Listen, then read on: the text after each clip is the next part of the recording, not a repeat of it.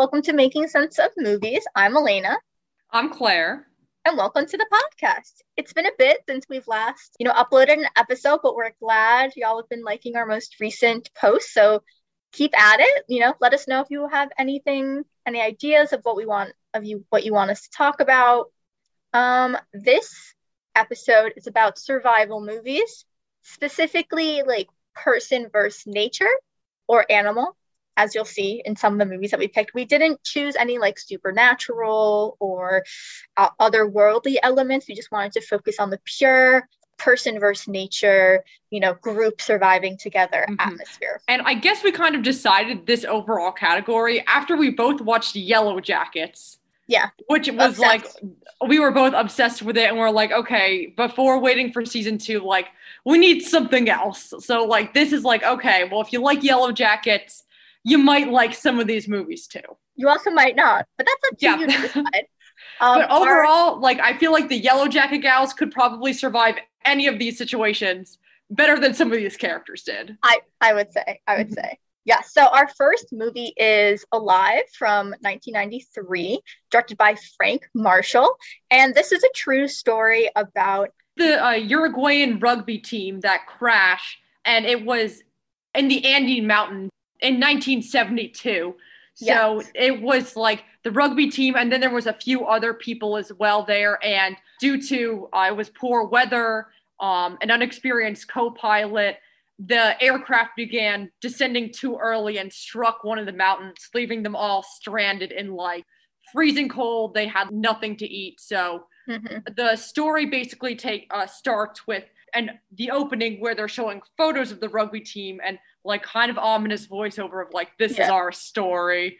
We have someone from like the future, someone who's currently talking about his time in the Andes, and he's like, smoking, he's not really looking at the camera, and he's like, this is my story, and then it's really dramatic.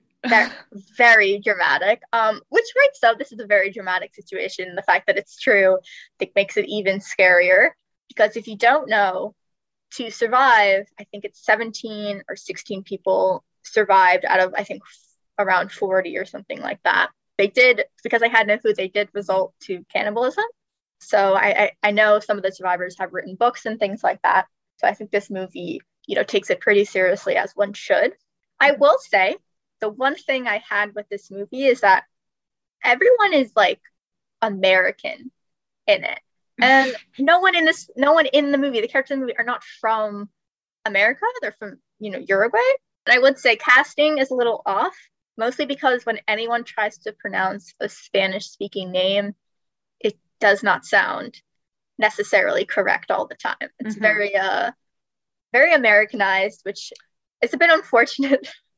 Yeah, I feel like with this, at least for me, there were definitely some script issues, some lines that just didn't come across well. But I feel like the main thing for me where I disconnected from the story is there are so many characters and they're very hard to figure out who's who, because I kind of rank them as there's Ethan Hawke and his sister. There's his counterpart and we'll see this in all the survival movie or most of them, where there's one character who says, we have to go out and find our own way. And then you've got the character saying, it's safer if we just stay here. So Ethan Hawke's the guy who's like, we got to find our own way out. And then there's his counterpart who's like, we got to stay here and be rescued. Yeah. There is the guy who everyone thinks knows how to work the radio. And that's essentially his only character trait. That's true. I do know some of the names. I know Ethan Hawke plays Nando. His sister is Susanna. There is one of the guys in there, Alberto, they think he's dead. And then once the plane crashes, and he basically is like, I'm not dead. That was a very scary scene. And I think for like the time period, like 1993, I feel like the effects of like them crashing weren't that great. But for me, like what really, like the emotional core was when they crashed. So that ideal when like it's such chaos and like someone is trying to like take control and like figure out what's happening, I thought like was a really good moment, because it's just utter chaos. Like you don't know who's alive, you don't know who had died, people have like blood everywhere. Like it was really kind of wild, and I think that like really cemented like the the tone for at least that part of the movie in the beginning of the movie. See, it's interesting you say that because I have like kind of the opposite feeling on that scene, the scene where they crash, because I think the actual scene where the plane's in the air and falling apart, that's very scary and very impactful. Mm-hmm. And especially before showing all the turbulence and before the plane actually crashes, you see it's kind of a party atmosphere that goes like completely silent as things start to get worse. But once they do crash and they're trying to evaluate everyone's wounds and everything, who's dead, who's alive, there was something that I thought was like almost comedic about that scene that wasn't purposely trying to be that way. Just the way they had all the shots. So they would have one guy and the shot would be on his head, and they would pan down slowly to like his stomach where there's like some metal thing pointing out of it. And he'd say something like, "How bad is it?" or something like that, where I just like, I was like, what? I couldn't understand what the tone was trying to be. Or there's one line where the one medical student is like, people are hurt. Oh yes, people have been hurt. I've only been in med school 6 months. And I don't know if it was just the way I was interpreting it, but something just, I wasn't feeling the seriousness of that scene, maybe the way I should have been. And I kind of feel like it was a combination of maybe the acting in it, because sometimes I felt like the actors were not acting with each other, but more just saying their lines. I agree. There was something quite detached about some of the acting. Just because the way they would say their lines, it kind of just felt like they were speaking. Mm-hmm. Like they were just like, "Oh no." And it was like, there wasn't a lot of like emotion in a lot of their voices that I think they were hoping to. And it just sounded very like stale in certain scenes. Especially when like the scenes were getting really serious and they were talking about, you know, if they were going to survive or what they should do for food and so on. So for me, that kind of fell flat for a bit. I did think it was a really good story. I didn't know anything about the team before I watched this movie. And for those who don't know, it is 16 people that survived total, and they're there for 2 months, which is a long time to be in the Andes Mountain with no food and no way of getting back. So I commend them because I literally cannot imagine. And they're pretty smart for like what ends up happening. They use the plane as their kind of like their shelter, and you know they go out and they try to find the other parts of the plane to see if they have like the black box, which is in the tail. Which this is actually twice. This is the second movie that does. The tail detaches from the plane, and then you have to go back to the tail to get what's needed to rescue you. Which if I was making these movies, it's a flawed design in the plane. I was thinking the same thing. I almost wasn't gonna say it at first because I'm like, I don't know a lot about like plane mechanics, but you'd think if this happens a lot, like you'd put the black box in another location in the plane. Yeah, I don't know. It seemed odd that 2 movies pretty much like over 20 years apart, literally have like the same like plot point made twice, and that hasn't changed. Yeah, I was nervous. I mean, there's so many reasons to be nervous for this group, but I felt like from day 1 to day 2, it felt like they were almost out of all of their supplies already, because they thought they were going to be saved, and then they ate it all. That's tough. I felt like so bad watching that scene because, as an audience, I told you in the beginning, they're there for 2 months. Before. I think I looked it up during the movie. And then you watch them, they see a plane pass by, and that's why they're like, "Oh, we're going to get saved right away." But they have no idea if the plane actually saw them. But there's one guy, I think it's Carlitos, it might be another character, who's very confident. They're like, "We're going to get saved. We're going to get saved. Like, no need to worry," which is, I think, good because it kept morale up.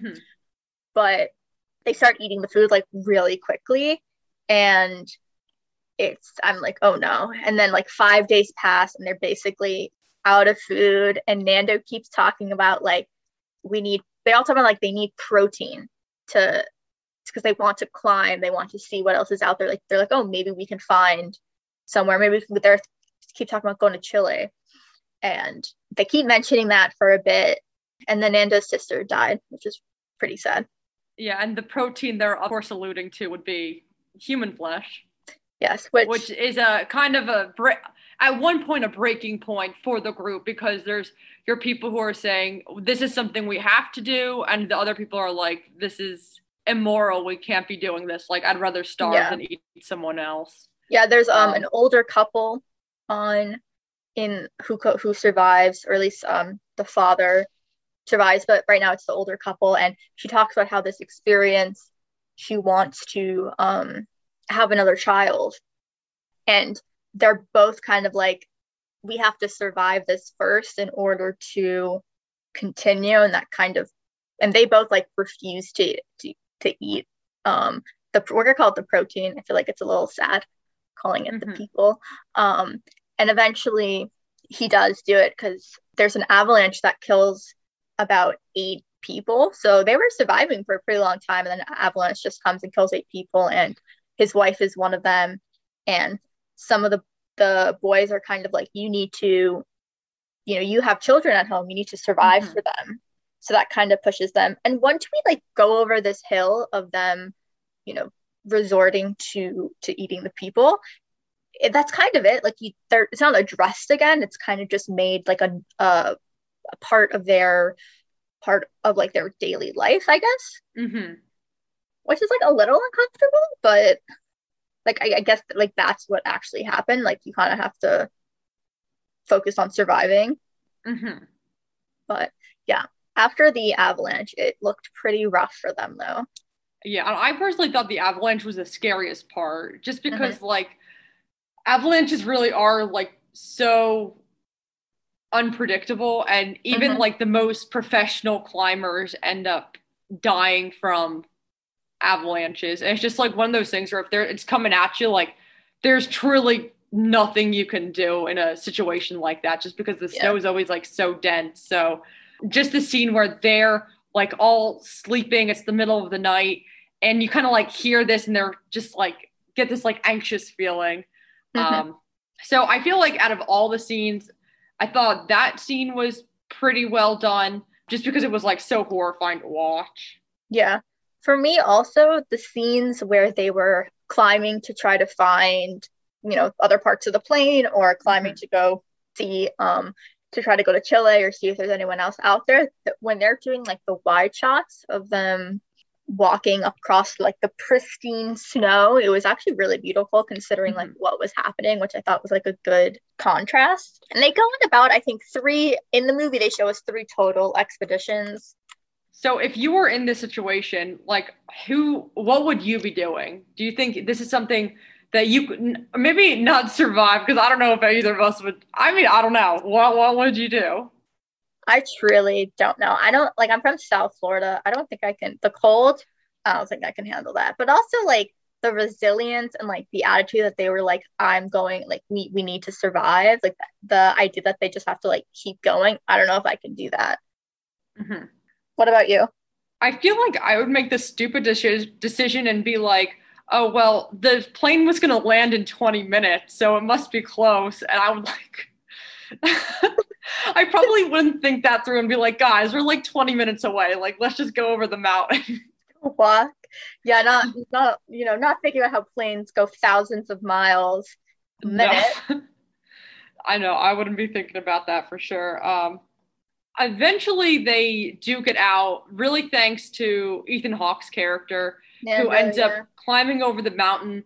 And they kind of don't go into that part too much. They kind of just have a montage of like him and the guy he's with just kind of like finding greener and greener area with like less snow, and then flying back in the helicopter to rescue everyone. And they meet the one father there has like a red sneaker from one of his children. It's like a little tiny sneaker. And earlier in the movie, he had given the other Ethan Hawke's character, and they were like, when we see each other, this pair will be reunited. So that was kind of cute. I think I went on like the Wikipedia page about some reviews, because this was based off a book.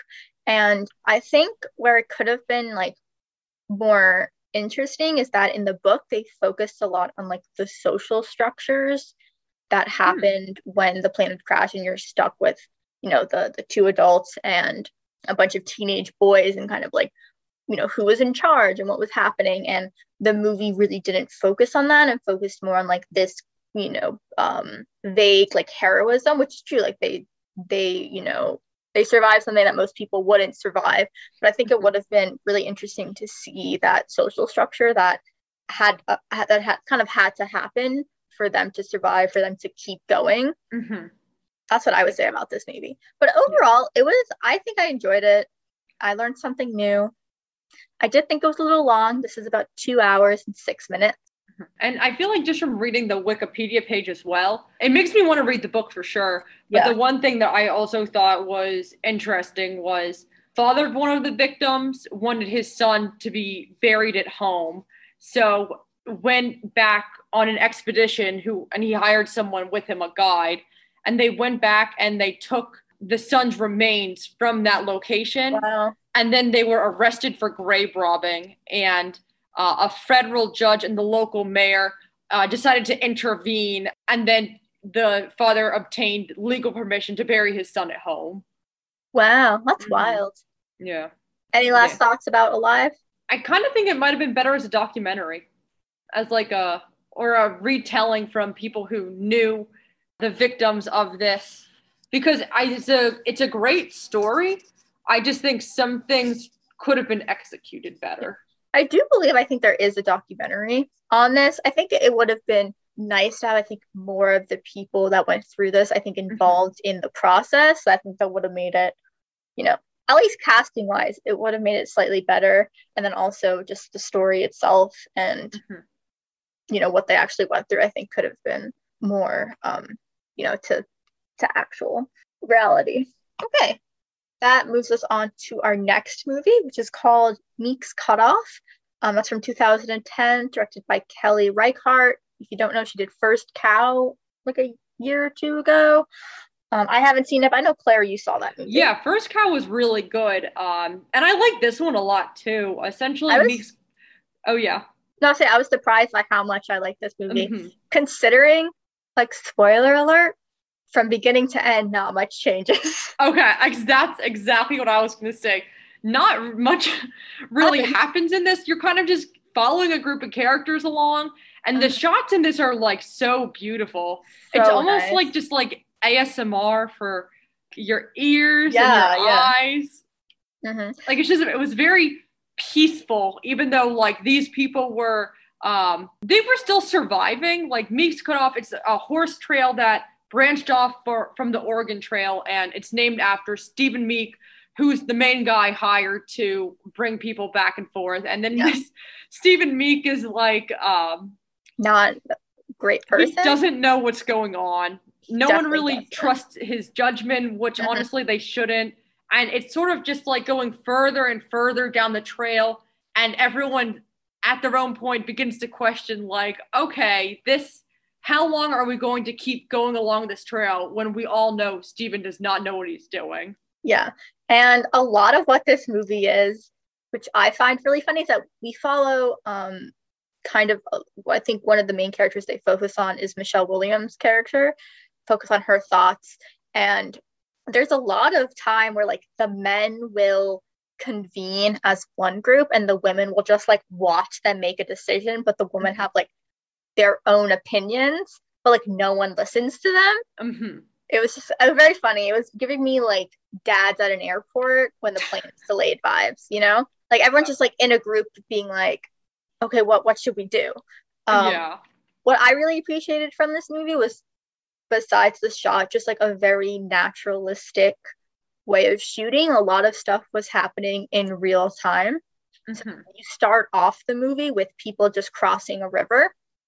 Very slow, it's very methodical, and you don't really know, you're kind of just thrown into it. You don't know who these people are, you don't know really what's going on, and you slowly piece together what's been happening. How long have they been out there, what's been going on, why are they here, which I thought was nice. And there isn't any dialogue until maybe the 7-minute mark. Yeah, and this movie as well has a very specific sounds. I noticed that in certain scenes you would hear like the donkey, even though the donkey wasn't in the scene, or you would hear the squeak of one of the wooden wheels, even though you weren't necessarily seeing that. you were constantly reminded of what, they were traveling on, which I found really interesting. It was also quite quiet. You really just hear the nature. Mm-hmm. And then just going back for a second to what you were saying about like the difference between the men talking and the women talking, like the way that was shot was just so deliberate, because for so much of the movie, I feel like until the ending scenes, like it's either men in a scene or women in a scene, or women and men, but like such a distance between them where there's just all this empty space where there's just such a disconnect there. Yeah. And I thought that was like very well done to show that. Yeah. I think like Alive, they do a lot of wide shots of the people in the desert. One of my favorite shots that they do is, I think the three women were like collecting something and they were walking towards the camera in this kind of like taller grass. It was giving me very like the scene from A Portrait of a Lady on Fire. Which I really liked. I love that movie. Anything to remind me of that movie is great. A great movie for sure. But through the movie, you figure out where there are, besides Meek, there are three other groups. So there's a husband and wife, two groups of husband and wives, and then there's a group of husband, wife, and their child. What did you think about the acting in this movie? I really liked the acting. I thought it was all really subtle. I think for me, the three female leads were my favorite. So it's Michelle Williams' character, Zoe Kazan, and the actress that plays Moaning Myrtle from Harry Potter. I had the same exact note written down. I was like, I recognize her from somewhere.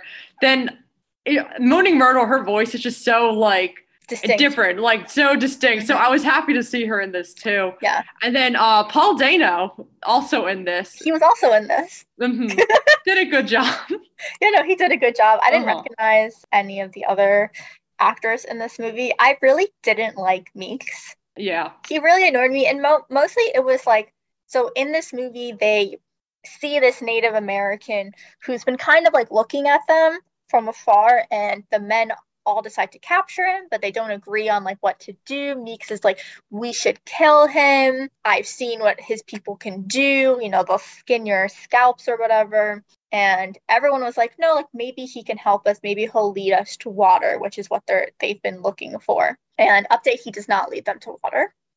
Or he leads them to a tree that might lead them to water. That's the part, because that's where the movie ends, and it's very unclear. It's kind of up to the viewer whether or not he was really trying to lead them to water or just lead them astray. Yeah. Because there could have been, I feel like it was implied that there definitely could have been water there at one point, because the tree's literally the only thing that's alive in that area. Agreed. But I feel like you could also make the same assumption that like there's just nothing over there, and he could be leading them the wrong way and trying to ruin all of their belongings, because the path they need to take, they need to lower their wagons down this very steep incline, and then bring them back up. And in that scene, one of the wagons just gets annihilated. They drop the rope just because it's like too strong. And you see it rolling all the way down the hill and just like falling apart. And you see all the pieces go everywhere. And that was probably the most action-packed scene that you're going to get here. That's true. And, you see how the three different camps take the idea that they're going to, have this Native American who we don't get a name for. That's why I keep calling him that, lead them to water. So you have in one camp, so it's Solomon, who is, I don't know her name, Michelle Williams' character, that's her husband. And he was the one, he's like, I think, that he should lead us to water. And they both are kind of like protective of him. Michelle Williams, she fixes his shoe, so he owes her something, kind of like the psychological thing. And then you have Paul Dano and Zoe Kravitz, I think that's her last name, where she's like hysterical because she thinks he's gonna lead them to their death, and she keeps crying and being like, we can go back. And her husband is like, no, not happening. He's like, get a grip. Yeah, she's really losing it, because at one point, the native is kind of leaving stuff behind, and she starts freaking out that like he's leaving a trail for someone to like meet up with us, and there's going to be a huge ambush. Yeah.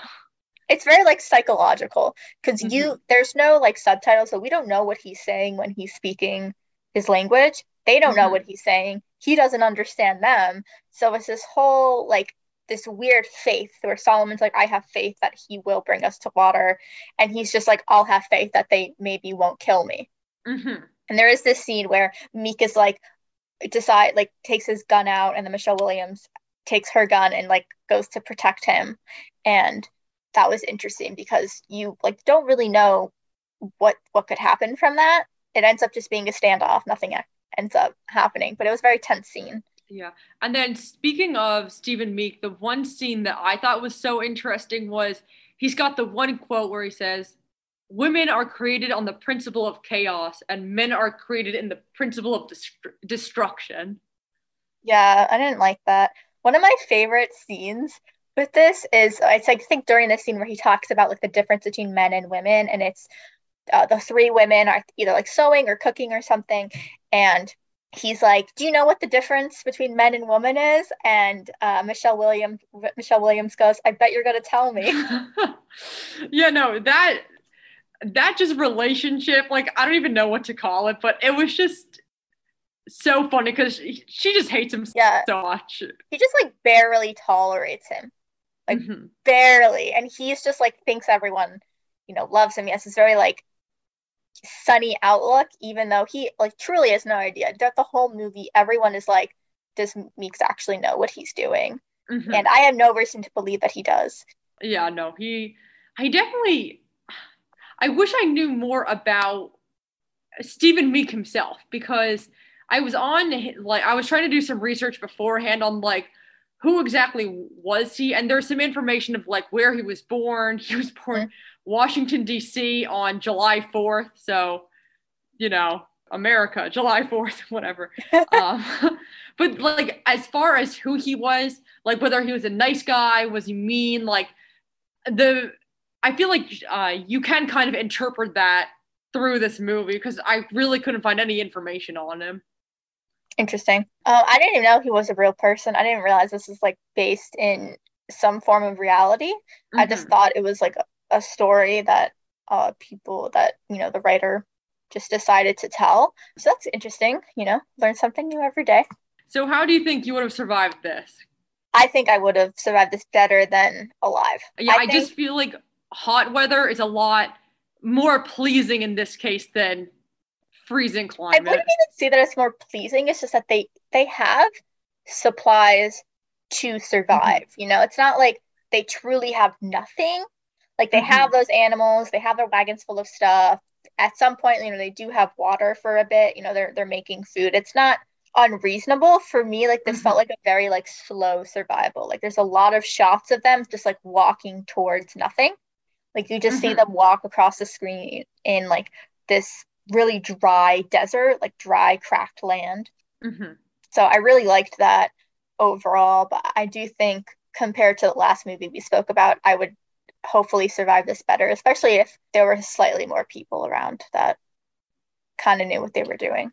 Yeah, and like if worse comes to worse and like they really can't find anything, they could also start eating the animals too. That's what I thought it was gonna. I thought at one point like, oh, it's a survival movie, like they're gonna start eating the animals or like some kind of cannibalism, but never happened. Which I'm glad, because it really kind of wasn't that kind of movie. But with the Oregon Trail, you kind of think that's where it's headed, because that's what the Oregon Trail was known for.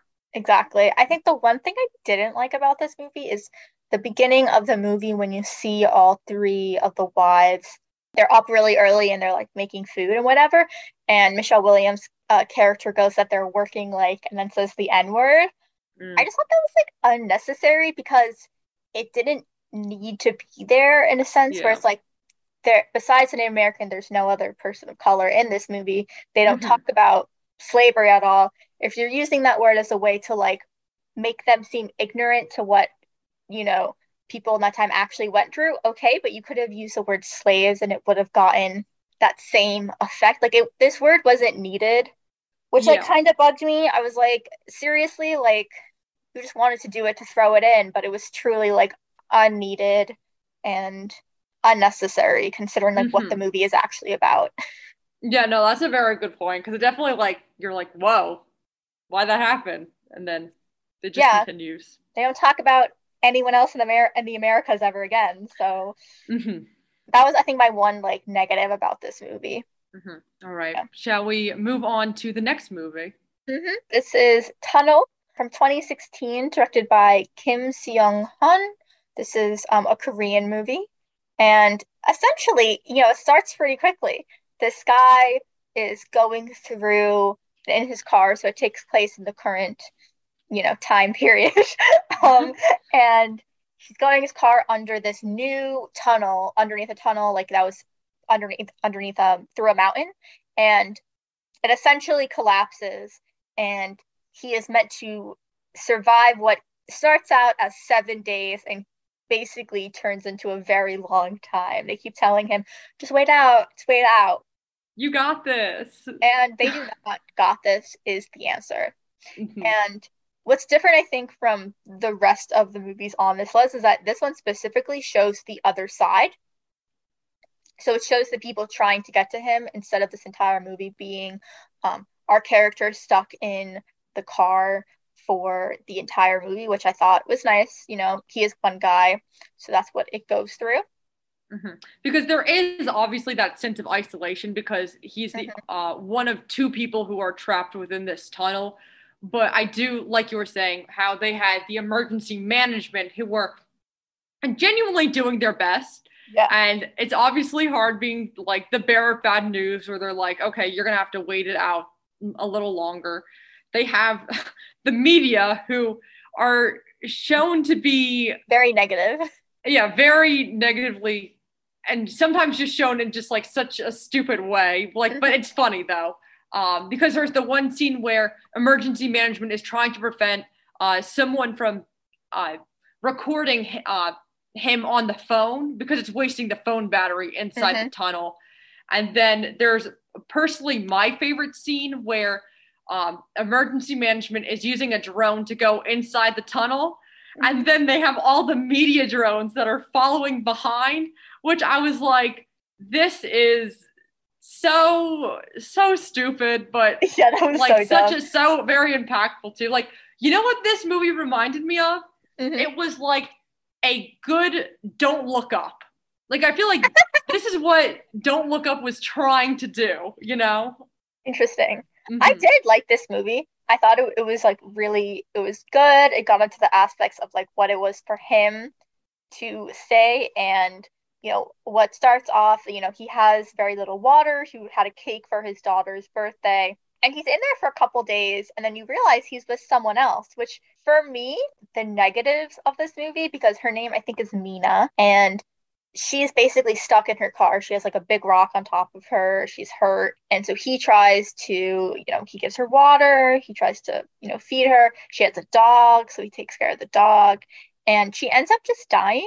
So it felt like, for me, a little bit, I don't know. I was like, why are we introducing her if she like dies 20 minutes later? It's like a little sad.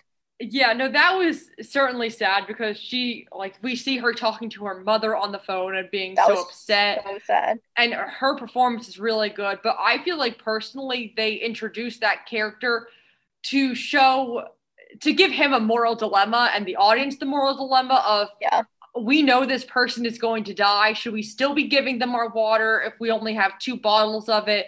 And obviously he has hesitation about giving the dog water as well. Yeah. Where obviously like all lives are sacred in this case, and he does the right thing, giving her water in like her last few moments. But the thought, it goes into your head because it goes into his head too. Yeah, exactly. And I do really feel bad for Mina because when she's talking on the phone, she's not even like worried about herself. She keeps apologizing to her mom, and she's like, just tell them I have to miss work for a couple days, and I'm sorry that I wrecked your car. I was like, are you serious? Like, it was kind of sad. It stuck, I feel like, a lot to what was important in her life.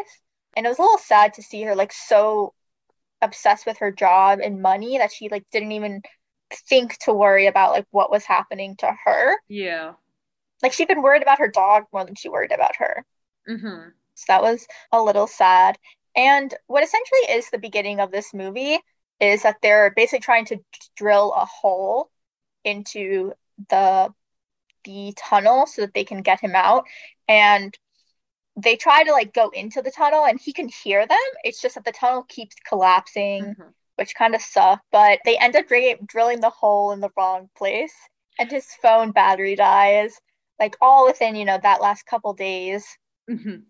Does not look good for him. The drilling part of it, where they drill in the wrong place based on the amount of fans that were installed in the tunnel, was just so aggravating. Like, what a huge oversight and a huge waste. Like, you'd think that you would have like everyone who worked on the tunnel there, and that they said blueprints were wrong. And it's like, that's one thing where, of all the mistakes to make, how could you make that one, And it ends up becoming this like not weird, but as he, he just keeps trying to survive, him and the dog, and he doesn't really know what's happening. There becomes a thing where like people start blaming him in a way, where they're like, so they're trying to do construction on the tunnel so they can get through. And while they're doing construction, one of saw blades basically comes loose and stabs someone. And everyone is blaming this guy who's stuck in a car for reasons that was like not his fault. Like, it was shoddy construction. That's the reason that the tunnel collapsed. They're like, you're all like, someone goes, it's like, my son was working, to help your husband. This woman's talking to the wife, and he's the reason that my son is dead. I was like, I took that like a little bit hard to believe, because like also people, like children, are making fun of his daughter that their father is responsible for killing someone. And I'm like, it baffled me so much. I was like, are we really blaming this man who like does not know what's happening for the death of someone else just because he's trying to help him? I don't know. Right. And I think the reason they really put that part in there is to put pressure on the wife to give the okay to let's blow up the whole tunnel, because your husband's probably dead, which he wasn't. And after she's ambushed by the woman who lost her husband, was it? Yeah, husband. Son, yeah. And that kind of, I feel like, gives her more of an idea of like, oh, maybe I should stop the project, even though like in her heart she didn't want to. Yeah, and she makes a speech on the radio that was really sweet, basically saying like they're telling me to stop, even though I know that you're still alive and I want you to keep going, but they're pressuring me into this. I have to make a decision. And and throughout this whole movie, there's this one guy who's part of the rescue plan. He's the one who's in main contact with the main character stuck in the tunnel. And he also believes that that guy is alive. And at the end, when they're like about to blow the tunnel up, he leaves his walkie-talkie down in the tunnel, and the guy finds it, and you realize that he's alive. And that was a really nice moment, and kind of like a fuck you to everyone. And speaking of FUs to everyone, they also have like the members of the government here who literally just show up to take photos. And they were very aggravating, because they would just roll up, take some photos, and then just leave. Really, like, not caring. Yeah, like, especially when you would see the wife there who was like always so upset.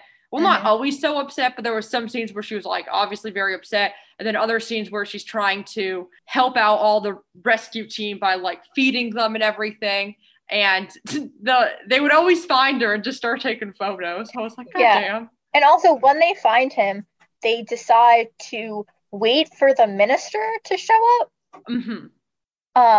So he can go on a helicopter to the hospital. So they're going to delay him going to the hospital so the minister can fly with him, which is utterly ridiculous. The one part I really liked about it is when they were showing the rescue team, and they would always show such an excess of food and water, like literally water coming from the ceiling into the tents. And it was just such a good juxtaposition between what he was going through in the tunnel, where like he had the cake, which he ultimately couldn't eat anymore because the dog got to it first and ate the whole cake. Yeah, which was very like, oh my gosh, like that dog. He finds the dog food though. And the dog food, yeah.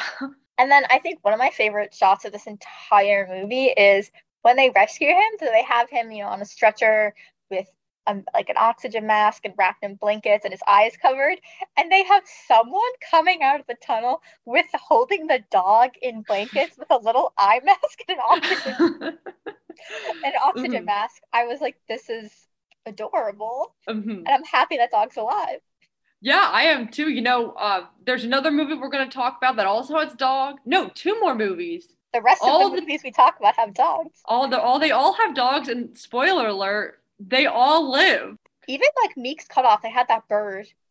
True. But that didn't survive. The bird didn't survive, though. Yeah, that's what I was just about thinking. The bird didn't survive, but everyone has a pet besides the first movie, obviously, which makes sense. Yeah.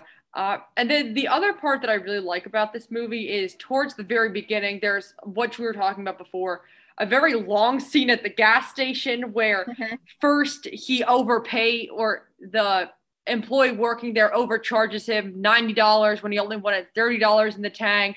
And there's like a slow walking to and from the car to the gas station and then waiting again, or when he's driving away, being like, wait, like, here, take some water with you. Yeah. And it's just so many things where if you were in that tunnel, you would be like, oh, if only I just didn't argue with them, or if I just didn't take that water and kept going, or if I didn't stop for fast food along the way, if I did this, if I did that, then I wouldn't be in this situation, which he does bring that up at one point. But I feel like that's something where whenever something bad happens, you're always thinking about stuff you shouldn't be like that. And they left a lot for him to think about. Yeah, I agree. And even he says at one point, he's like, if only I had gotten $30 of gas like that guy was supposed to charge me instead of the 97, I would have had to stop for gas again before going into the tunnel. So like, it's all these what ifs just because he's stuck in that car. I do also think it's really interesting how they start this movie with like the opening credits is you're basically looking down a pipe and the water is like dripping or whatever, which I thought was a very like distinct visual and auditorial way to start the movie. And then you realize the pipe is coming from the gas station and then that whole scene starts. So I like this movie. I really recommend. I think it's a really great kind of survival movie and it goes for everything. There's a dog, the dog survives, always love that, so I recommend. Yeah, I recommend as well. I think this one would also be hard to survive though. I don't think it's just like more heady than the other two. I agree. I think this one there's a lot more involved, and the fact that like he was the guy to survive like makes a lot of sense with like his personality. I don't think like personally I could have survived this. So on to the next movie. Okay, so the next movie that we're talking about is The Mountain Between Us from 2017. And this is about Dr. Ben Bass, who is a neurosurgeon played by Idris Elba, and then photojournalist Alex Martin, who's played by Kate Winslet. And essentially, they're both trying to get to a wedding in New York, and then Ben has a surgery appointment in Baltimore, and all the flights are canceled. So they take a private flight over mountains. I kind of forget what mountains they're going over this time. I don't know either.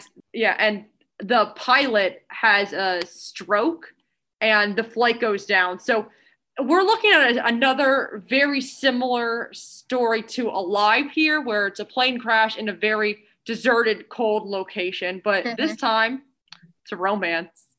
Yeah. I wouldn't say like let's get this straight. This movie is not realistic in any way whatsoever. I'm gonna say that right now.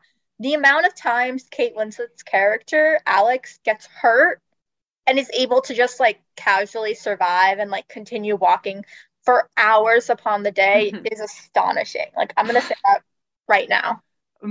So with that in your mind, I don't think this movie was as successful as I think it wanted to be. I think for me, what made it successful was the performances of, Idris Elba and Kate Winslet. Like they sold it to me where what essentially was happening in this movie for like a very long time was them walking in snow to get to the lower part of the mountain, and that was not very exciting to watch.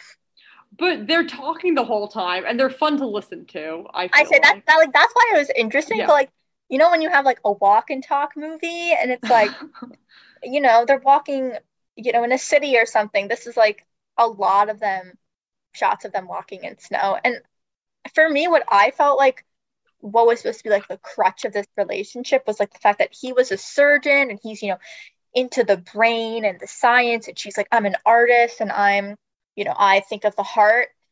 That really resonated way because it's such a trope, and like I don't like that trope. See, It's I so get annoying. that. I get what you're saying because I have the same thing written down, but I loved it. But I just thought it was just like, because the symbolism with like, oh, this character's the brain, this character's the heart, they're following like facts and she's just going with her heart. Yeah. They just like take that symbolism and just slap you in the face with it a bunch of times. And I'm like, at least if you're going for it, like they go for it. They bring it up all the time. And it's like, yes, we get it. One character represents the brain, the other's the heart. We get it. But I was into it. I don't know. I think it depends how into this trope you are. Like, obviously, you have very different reactions. Mm-hmm. I will say I did like how like realistic Alex was, like compared to I feel like Ben's character, where he I feel like would freak out a little bit more. She was kind of like, it's okay if I die. Like, if you need to go on your own, mm-hmm. and find help, then you do that. There was a part where like she keeps saying like it's okay if you don't come back. And at one point he was like, I'm not gonna abandon you. I'm a doctor. I made this code, whatever. And she I think at one point they have this fight and she's like, without me, like you'd be dead. And he's like, I'd have a much better chance without you around. And I was like, damn, like this is enemies to lover, you know, let's go. Let's do this. Yeah. Once again, like there's like a few things that happen in this movie. Like he goes off on his own, almost falls off the cliff. She's almost attacked by a panther. Cougar. Yeah. The large dog cat. Almost dies. We the forget dog. Walter, the pilot, had a dog. And Walter, unfortunately, did not survive, but the dog does. So they end up falling in love. And one of the scenes I thought was funny was there's a sex scene, and it goes back and forth between this sex scene and then flashbacks to literally everything else we saw in the movie. And it's like, and I was like, okay, like, don't worry. We saw this like 10 minutes ago. Like, I didn't forget they've been together like the whole time on this mountain, but they just keep on flashing back to these other moments of them like helping each other and looking into each other's eyes. And I was like, and also considering this movie isn't that long, it's under 2 hours. So it's like, we've literally just seen these scenes and then you're flashing back to like while they're having sex. And by the way, when they're having sex, they look incredible. They do not look like it's been, you know, almost like 2 weeks or whatever. I think when they find the cabin, it's in at least a week or 2 weeks, in, you know, in the wilderness, you know, just wearing their clothing for warmth. Like, I was like, who are like, and then after that, they start to look a little bit, you know, wear for tear. I was like, of course we have to look good for the sex scene. Yeah, no, that's a really good point too. I will also like to mention Alex does have a fiance that she brings up quite a lot in this movie. Oh, yeah. He was played by Dermot, whatever. I don't know. He's familiar. Like, you would know him if you saw him. And he's basically also a non-character in this movie. But he's the character you always feel bad for. His name is Mark, and it's like, he hasn't done anything, but we're focusing on a different romance, and he just happens to be the guy who we haven't been paying attention to because he's not in the movie. So exactly. A part of this movie does take place after they go back to society, and we meet Mark, the fiance that she's been talking about this whole time. And we don't like him, but he doesn't do anything wrong. I agree. Which is just unfortunate for those Mark kind of characters. I agree.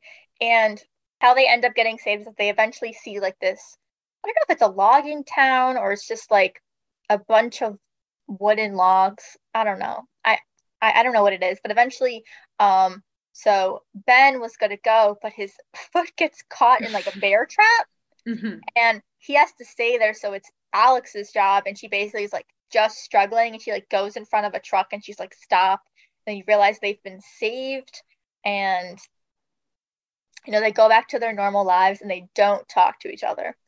And one of the things I found kind of the most insensitive was Alex's one of her like people she works with was like, she's like, I knew you took pictures on that journey. Like, when are you gonna publish them? And I was like, you're talking about this very traumatic journey and you're talking about how to monetize this situation. Like, that was very insensitive. And she ends up sending the pictures to Ben, which I thought was really sweet. Yeah, I thought it was interesting when they were focusing on her being back in society and she's at a party with her friends, which is where that one scene you mentioned took place. And it kind of makes me feel like, wow, like these are her friends and all they're asking about is just like this, like she's just become this thing that happened to her. Yeah. Which must be so difficult for her because she's probably just trying to adjust back into society, and it's hard feeling like you are not the focus, but just this thing that everyone wants to hear about. Yeah, exactly. Which I'm sure happens to anyone who has a story like that. So that seemed pretty realistic. And I also like how Ben keeps the dog. Yeah. And names him Dog. Oh, right, because he doesn't have like a name through the whole thing.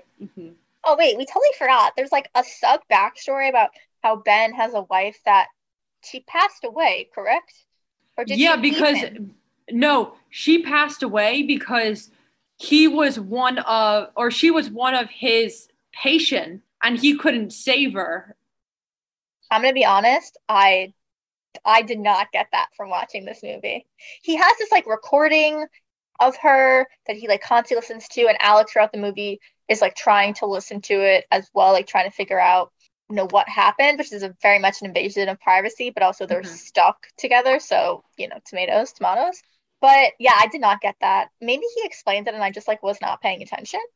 Yeah, he does explain that at one point because it's right after the scene where Alex is going through the phone and gets caught doing that, and she thinks like, oh, he's gonna be really upset, and he's kind of like, no, like you started listening to it, like let's just finish the whole thing. And then he kind of explains like, oh yeah, like I couldn't save her. I cannot believe I missed that. I actually watched this movie. I feel like it's one of those things where it wasn't that significant to the plot. Yeah. I would say it ends with them together.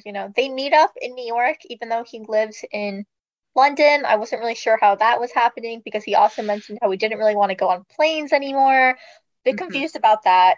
And they walk away from each other and they both turn back around and run around the corner and they kiss and they're together. That's like the mountain between us. Like they could be together.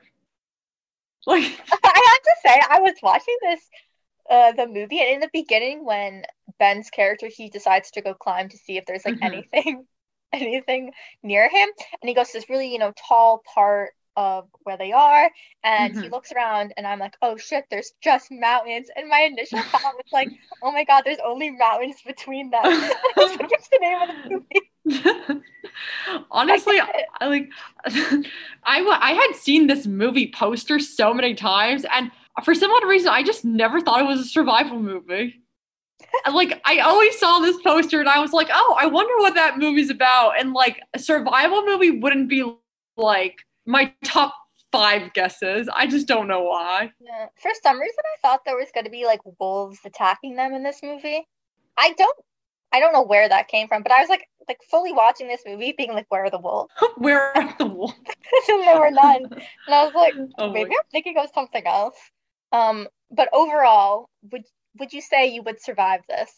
Yeah, I think I could have survived this one. I feel like the distance in that didn't seem too far. They just weren't walking fast enough. I'm a fast walker. So like, yeah, I think I could have survived. Only snow to give you water. I think because this movie can be quite unrealistic, I think I could survive. Okay, so our next movie is Crawl from 2019, directed by Alexandre Aja. This is also produced by Sam Raimi, which is pretty cool. And this basically, if you thought the mountain between us was unrealistic, boy, do we have something in store for you. This is about our main character, who I forgot her name. Haley. Haley. It is a massive hurricane in Florida, so she decides to go home to see if her father is still, still safe and everything. She goes to her old house, and it starts to flood. And while this is also happening, the alligators have escaped from the swamp and have started to like invest, go into all the land. And she finds her father in a crawl space, and then she is stuck there because the alligators are there and trying to kill her. And that is this whole movie. And I thought it was a very fun time. What about you, Claire? I love this movie. I saw it in theaters. I have it on DVD. Wow. I love this movie because I feel like it understands exactly what it's supposed to be. It's a solid creature feature, and even though it's a pretty simple plot, everyone is acting in this movie with those CGI alligators. Like, they are afraid of those CGI alligators. And I will say, the CGI alligators look pretty good. They were scary. They were really scary, and they were huge, like very unrealistically big. Oh, yeah. And then one of the other things I love about this is I'm a sucker for a good sports story.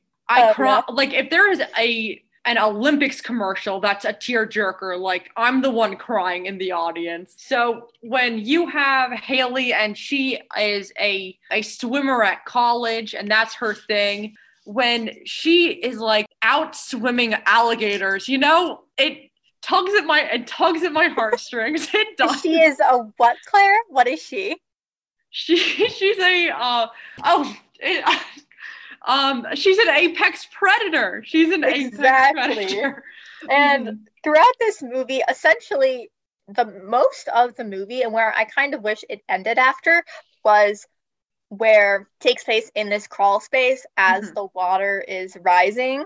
So you kind of get two levels where you have like her dad is hurt and can't really move for the beginning, but then all of a sudden, gathers strength, and she has to like try to figure out a way to escape without, getting eaten by the alligators, but also before drowning. So I liked that aspect. I watched this with my older brother, and he said, "Did you notice how the ceiling kept getting higher and higher the more the water rose?" Oh, I did not. I didn't notice that either. Because all of a sudden she could stand up, where before all she could do was crawl underneath. I was like, you got me there. Yeah, that's a good point. I didn't notice that, but it was a big basement, so it could have been maybe a part we hadn't. I don't know. I don't have anything for that one. Yeah, but you know what? Like, if they have to make the ceiling bigger to allow more water, so be it. The one thing I thought, and this is my brother suggested when watching it, is that she eventually at some point sees people in the gas station across the street looting the gas station. She doesn't know if they're looting it, and she tries to get their attention. And while this is all happening, like, an alligator is like straight up destroying, like eating everyone and killing everyone. And it leads to one of the funniest scenes, which is it's like a guy, his girlfriend, and the guy's brother.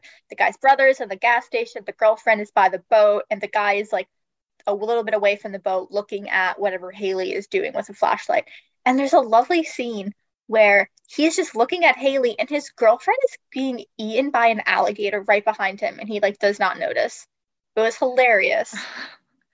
Or the younger brother paying like close attention to that hot dog that he's like super excited.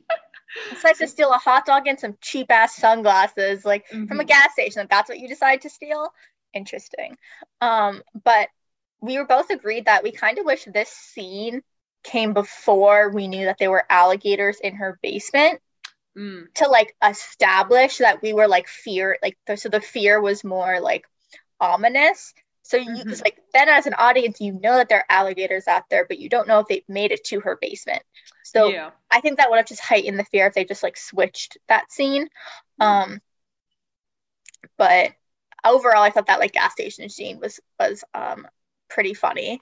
And yeah, a lot of this movie is just her like figuring out where to go, and both of them getting increasingly hurt, and then just like it doesn't affect them. No. But even though it was kind of repetitive, it was never boring. I would agree there. I like how they call the alligators pea-brained lizard chits. Yeah, I they enjoyed did. that. Big RIP for Wayne Taylor. Oh yeah, big rip to him. Because, well, and he did physically rip in half as well. But like, Exactly. But that was an awful death. Like, he is.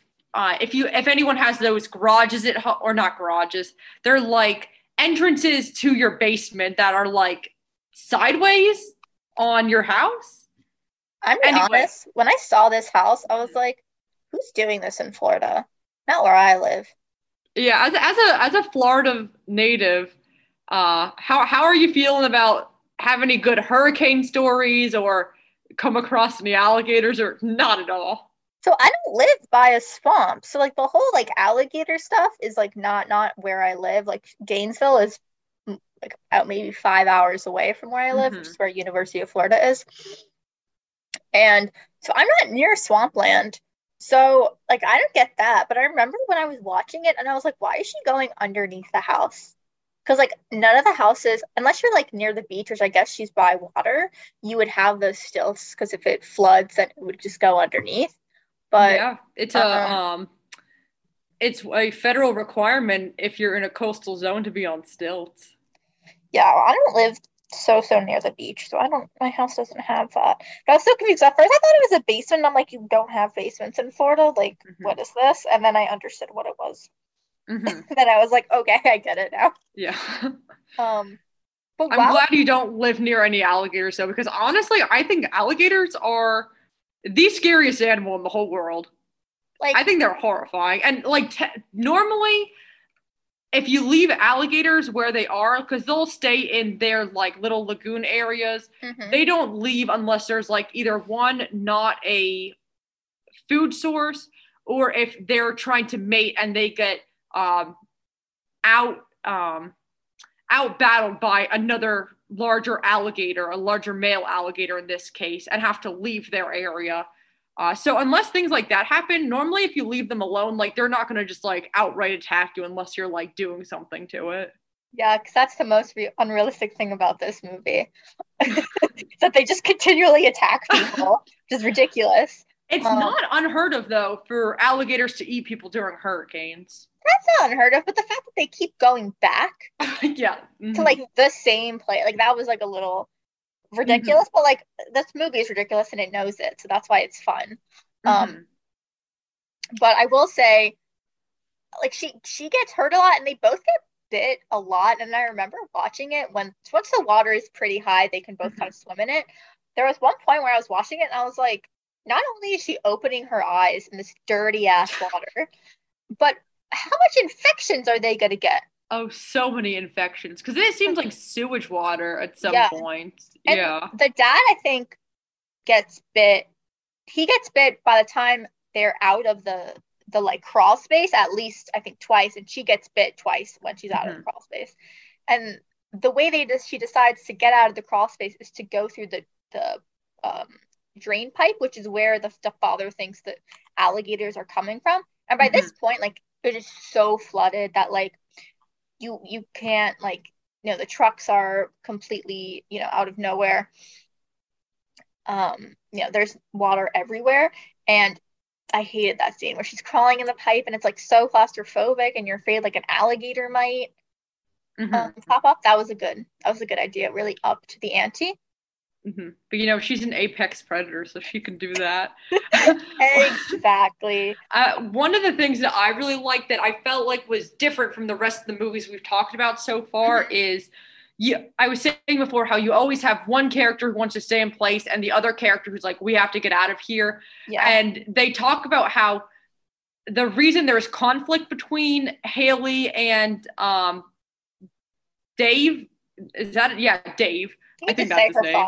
The father is because they're too similar to each other. So in this case, even though them being similar has caused friction in the rest of their lives, like in this case, they're like, we're getting out of here. Like, we are killing these alligators.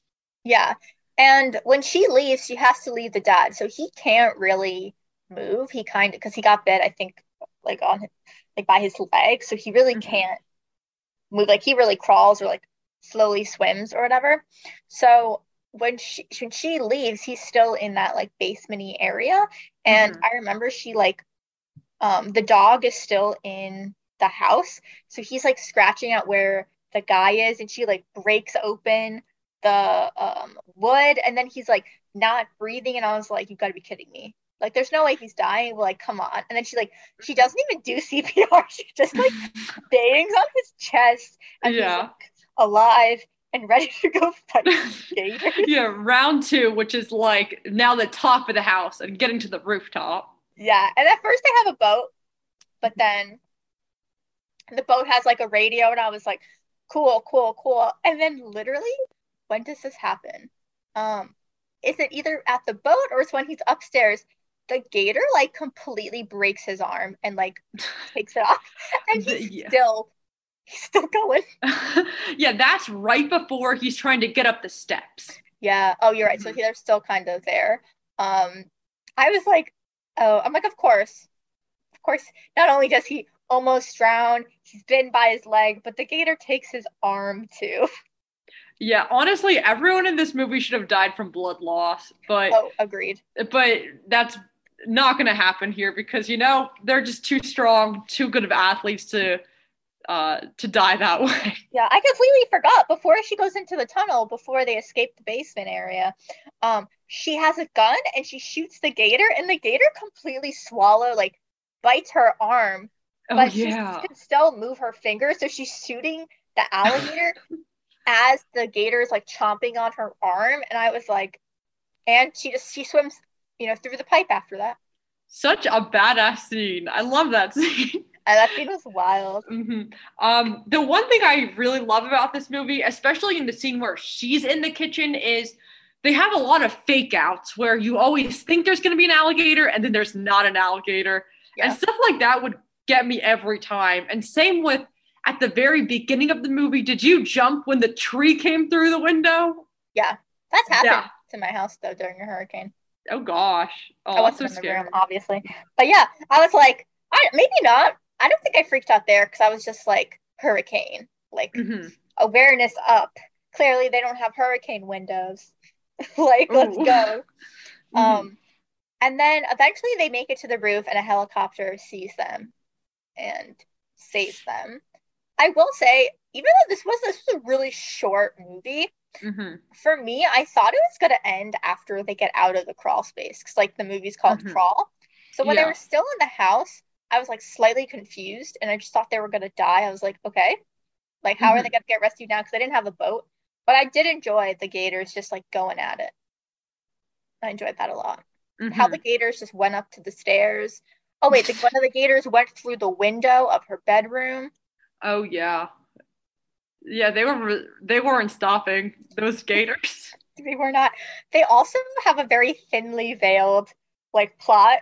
Like, her and the father aren't close. Her parents are divorced. They have her mom's in France. Yeah. Which, honestly, lucky her. With her new husband or whatever. And they have this, like, heart-to-heart when both of them are, like, in the crawl space in different areas, like, waiting for the gator to leave. And I was like, this is hilarious. Like, this very serious heart-to-heart about how, like, she's like, I think, I was the reason that you and mom broke up. And he was like, no, that's not the reason. And literally, like, they're both bleeding. They both need to figure out how to get out of there. And they're like, let's have this very serious discussion about our feelings about each other right now. I mean, yeah, it was kind of thin, but it's, like, not the worst side plot you ever seen. Yeah, it was resolved pretty quickly because you have to bond when you're fighting gators. Oh, yeah. You bond quickly. And I do like with the crawl space, just the way it's set up, how, like, they make it very clear, like, okay, we have steps, tunnel, ceiling door, there's two gators, and there's, like, a safe space where, like, the gators can't get behind this area. So it's just I like how clear it is. It feels like we've set the rules to this basement area, even though there's no rules in regards to how much damage your body can sustain from these gators without dying. Yeah, they're like, we're gonna do some rules, but we're gonna follow some and ignore others. And it's gonna be equal that way. Yeah. It was just like it's a good blend of serious and this is just insane.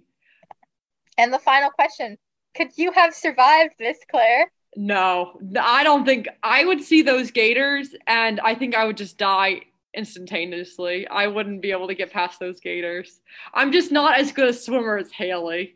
I'm no apex predator. I agree. I don't think I could have. I don't think I could have gone through that drain pipe. I would have freaked out. I think what I would have tried doing is there was all the little holes in the bricks. Yeah. I feel like my method would be I would stay behind that area and try breaking through the wall or see if I could pull bricks out. That's what I was thinking. That's what I thought they would do at some point too. And they do not do that. Yeah. But overall, if you're in the mood for a quick, fun watch where people are fighting and trying to survive gators during a Florida hurricane, this is the movie for you. This is the one. This is maybe the best alligator movie I've seen. There's Lake Placid, but I think this is better. I think this is better than Lake Placid. I didn't even know there was another one. Well, those are final thoughts. Thank you for listening. Subscribe, and catch us next time. Yeah. Bye.